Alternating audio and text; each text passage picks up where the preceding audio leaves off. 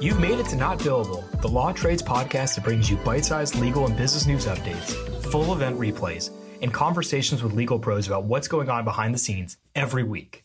Stop the clock, put the timesheet down. It's time to get started.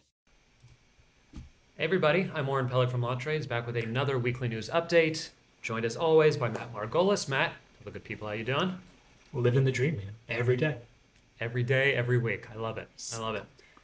So this week we've got a few interesting stories that we're covering. We're talking about the ChatGPT revolution, or is it a revolution? We'll be taking a look at some interesting billable hours lawsuit that's going on, and the kerfuffle around AI art, and who gets to say, what is stealing, what is not. Also, some smaller stories. We'll be taking a look at the family drama that is now kind of evolving out of Sam Bankman-Fried's, all his legal issues, and the legal issues surrounding Bored Ape, and what's really been going on with NFTs and celebrity endorsements. But let's start with ChatGPT. So cool. It's very, very interesting development in the tech world. And just to kind of very quickly set the stage for people who aren't fully immersed in this. A company called OpenAI, which was not only co-founded by Elon Musk, but was invested by Microsoft, I believe, put in $1 billion into the company, released effectively a next generation AI chatbot, which kind of speaks to you, can understand normal language and can speak to you in normal language, right? We'll spit back out a regular sort of dialogue with you. Yeah. Was released at the end of November, and within a few days reached 1 million users, and the internet blew up with people posting what they've been talking to ChatGPT about. They've been writing scripts, they've been writing legal briefs, they've been doing all sorts of very interesting stuff. And now people are wondering, is this going to come for me at the law firm? Is ChatGPT going to replace me, going to replace my associates? Some people are saying not so fast. Not so fast. It's not as brilliant as you think it is, but there are questions, right? Absolutely. In its present state, is it going to replace the job of a lawyer? No. But you're seeing a window into the future. You're seeing what could be, and I think you're starting to already see some of this with like doc generation companies. There are plenty of companies that are coming out that are using AI to create these contracts for you, maybe through prompted questions or through some other means like that. So you're already seeing in practice, but this is like, oh my gosh, this is really coming for me now. If I was an attorney, yes, I would be a little worried, right? You're like, oh my gosh, like maybe I'm a transactional attorney and I make my money drafting these agreements, but also I'm negotiating these agreements, right? Right. I understand the risk tolerances of my client, and I know when to give on some things and when not. So there's always a human element when it comes to negotiating some of these agreements, but it's definitely interesting. It's definitely. And kind of like what you're saying is, you're kind of touching on the creative aspect here, which is I'm not a lawyer, I'm a writer, right? And I know that, like, yes, there are some things that I write that are very kind of templative, very kind of cut and paste, and there are in the legal world as well. Mm-hmm. But like you're saying, in negotiations and more creative thinking capacities, chatbots are nowhere near, human beings. And also, OpenAI openly says this on their website. They will say this kind of to your face, that the chatbot still makes plenty of mistakes, still tells you plenty of false information. And if you're a lawyer and you regurgitate that, that's malpractice. Can you imagine that? Can you imagine if somebody is like, I'm just going to rely on this, I'm fine with it, and creates like, a legal brief or a motion of some kind, files with the court. The court's like, what is this? This is not real. But there must be certain things within the legal community that are, again, very just boilerplate, that you can just 100%. plug and play. And when you're a litigator and you're doing a motion to compel production of documents, it's a very basic discovery motion. Right. You are most of the time copying and pasting a form, right? Or there's always these templates, or even certain agreements, right? Like I know in certain spaces, like an asset purchase agreement or a purchase and sale agreement, it's very, very, very boilerplate, very similar across the board. Which again might save you some time, might save your paralegals some time, etc. Sure. But it's not replacing, the next generation of law school grads, right? No. So, that's a fair point. If you were in law school, rest assured, you've still got at least a couple years. You're almost there, but you got a couple years. You're almost right. Which, so, when you really kind of like poke under the hood of what ChatGPT is, it's a predictive text. So Yes. it's going through all the data of what's been fed to it and is predicting based on that what's been said before and kind of what it believes should be said next. So, like we just been mentioning, that's not really creative. That's, kind of applies to plug and play, but that's about it. Exactly. Exactly right. But again, it'll be very interesting to see in the future. I personally, as a litigator, would love it, right? Well, as a former litigator, I'm sorry, I would love to use something like this if it can make my life easier with discovery requests Sure. or you're right, template form contracts, I'm sorry, motions, life thousand times a year. So I welcome it. I embrace it. So it'll be interesting to see over the next couple of years what this turns into. 100%. 100%. The technology is moving fast, so Mm-hmm. it's very interesting. Well, let's switch to an analog story, and this is human beings who haven't been billing enough hours. Kind of a wild story, kind of a bombshell out of North Dakota of all places. A firm out there called Larson, Latham, and Hudel. I don't know if I'm Hudel. I don't know if I'm saying Maybe. that correctly. They sent two associates a bill for underbilling. So let me back up. There was an employment contract given to the employees a few years ago saying that if you don't bill against some sort of baseline level for Mm. us, we will deduct from your salary. These associates signed it, and then suddenly they were being deducted or being kind of asked to pay back some of their salary for not billing enough hours. They took it to court, and the law firm won. So I will say this: this whole scenario disgusts me. I think it's the best way to put it. That's probably the nicest way I can put it. I have worked in plenty of law firms. I've seen plenty of law firms like what they expect of their associates. I've talked to friends also that work at various law firms that that I have no familiarity with. No one, no one that I know that I've talked to that I've even closely related to has ever seen anything like this. Traditionally, what is standard is you bill X amount of hours. 200 hours a month. That's on maybe on the high end, but that's maybe what someone expects, right? If you don't bill those hours, you're probably going to talking to, right? Eventually, if you don't bill those hours for a set period of time, you probably don't get a bonus. If it's really low, you may not have a job. I think in this economy, that's obviously much more of a fact than not. Um, but to Well, tell associates, yeah, that no, seems keep pretty going. common, just kind of workload. Like if you're not performing up to task in any industry, not just law, Exactly. of course. Now, there's a reason for it. So the reason for it is partners traditionally are the ones that bring the work. If you're an associate, unless it's told to you in the beginning, right? Unless you're said, hey, you need to be a rainmaker, you need to bring in business, right? Unless that's told to an associate, the default is I am working for a partner or a group of partners on whatever they are bringing in.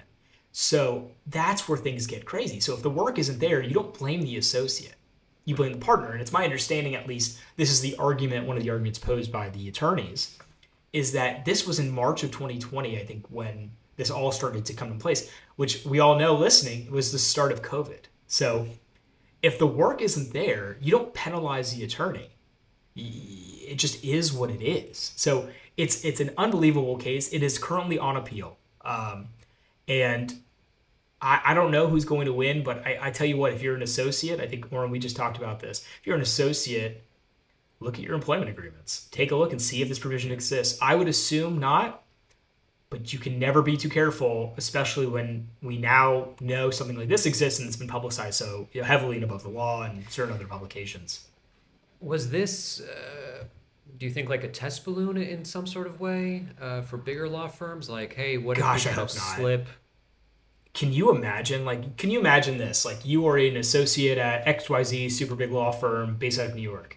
Yeah, You are doing everything you're supposed to do. You are billing your hours. At least you're billing as much hours as you can because the work is a certain kind of practice area and maybe it's drying up. sure. And you are called and told not that maybe there's a reduction in salary like we saw in COVID, right? Like, hey, we're going to reduce everyone's salaries. No, no, no. You've already been paid the money. Hey, you didn't bill enough. I know I didn't give you enough work, but you didn't bill enough. Present it, please. I would like that money back. That term, not billed enough. Did they outline what the baseline was? Did they say I'm you sure they need did. I will say that like commonplace, like you are told. There are some firms that will say it's almost like unlimited PTO. Like, oh, you have unlimited PTO, but really there's a number, right? There's a number people Sure. have in their heads.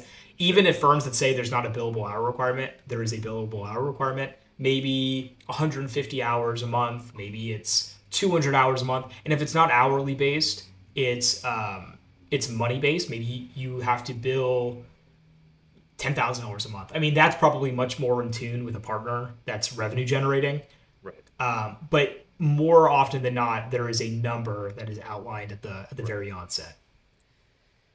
So just another example of you really need to read the fine print when you're getting hired here and when you're signing things and Especially now, I mean, I think most of us, especially as an attorney, you don't think that exists in there. You know what yeah, industry is, and then all of a yeah, sudden you see that, and you're like, that's different. yeah. That's not what I'm used to. So I agree with you 100%, Oren. Again, if you're an associate, please read your employment agreements. Make sure that if it has this kind of provision, I'm not giving you legal advice. I'm giving you personal advice. I probably would run.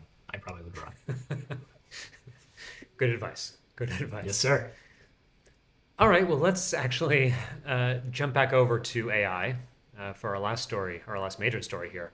And that is a lot of people on Instagram and other social media platforms you might have seen have started kind of posting these AI generated profile pictures of Yeah. themselves. And it turns out that those AI generation programs were being trained on Sure.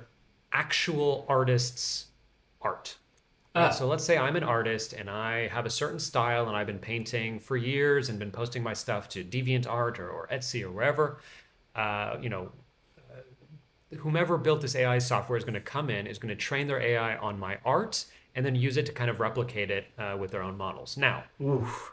people right now are saying, oh, we just trained the AI art on you. We didn't steal anything from you. This is not copyright infringement. Not our problem. Thank you so much for letting us use your art. Sure. But the artists are saying, hold on a second.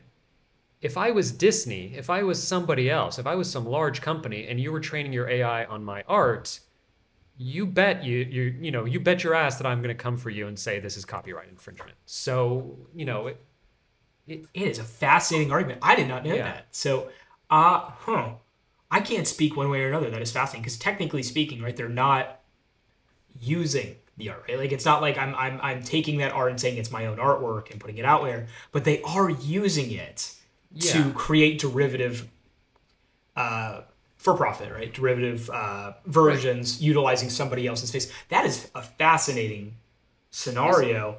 It's once again new technology creates blurry new questions in copyright law or in I, any other I law, I'm right? gonna say this, Warren. If you're listening and you're an IP attorney, can you weigh in on this? Shoot us an email, write us on social media. We would love an analysis and at least a thought as it relates to this because personally, I'm not an intellectual property attorney. Warren is not an attorney generally, even though sometimes you play one on TV.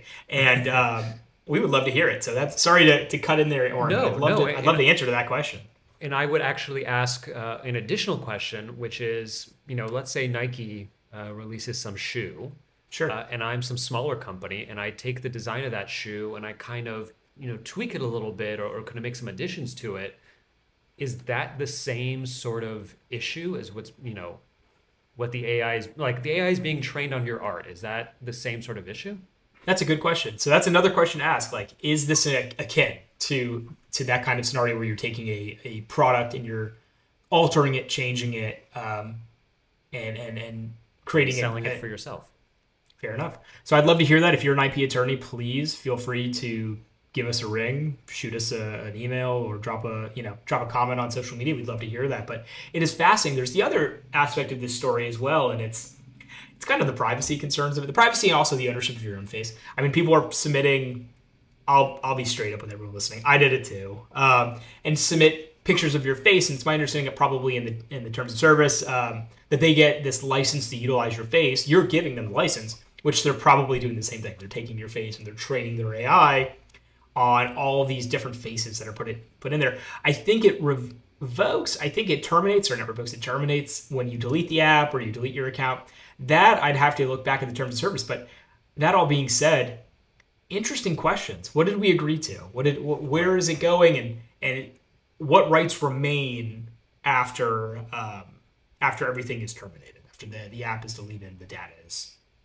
Just to tie it back to what we were talking about a minute ago with the billable hours, it always pays to read the fine print and what are you getting as a trade-off here, right? You're Sure. getting a few AI generated profile pictures, which They're is very free cool. for a few minutes. Very cool. Hold on. Very They're very cool. Even if they're very cool, they're very cool. If you're listening to this and you work there, they are very cool. One of these companies. But so cool that it's worth to trade off, some privacy matters. What are we trading off here? Always I think worth that's it to read the fine fair. print. I think that's entirely fair and very cool. Anyways, moving on to the next story. So let's take a look at some of the smaller stories here. Sam Bankman-Fried clearly still in the news, but a little bit less so are his parents, who are Joseph Bankman and Barbara Fried, who are, or formerly were, active professors at the Stanford Law School. Turns out that both of them have kind of disappeared from the next term, from teaching any classes at the next term at Stanford Law. I know that Joseph Bankman had a tax course that he was going to be teaching for the winter session. Tax That's course. not there anymore. Yeah, I'm sure. Fried is nowhere to be found on the roster. And moreover, it appears that there's reports that both will be kind of financially wiped out because they will be paying for their son's legal fees as well. While he was, I don't know if you saw the news today. While this is all going on, while he was requested to speak in front of, I think, a congressional committee, I think he said he was like, "Hey, I'm overbooked." I'm overbooked. Hey, I'm sorry. I don't have the time to speak on the allegations against me of fraud and and all this, misuse of funds. So, what a situation to be in. Imagine that. Insane. Absolutely insane. So we're going to be following this, folks. If you're listening here, you'll be following this story probably for some bit. It's going to be our new Elon Musk bell. So stay tuned. And you can send this in anonymously, but if you're listening and you went to Stanford Law and you had either professor yourself, any stories you want to share, please. You can do so anonymously or what have you, but we'd love to hear them. Yeah, absolutely. Absolutely. Let's close out with our last story of the week of this newsletter, and that is, I don't know how many of you remember Bored Ape. Bored Ape was some The NFTs. Yeah, that's a it. year ago.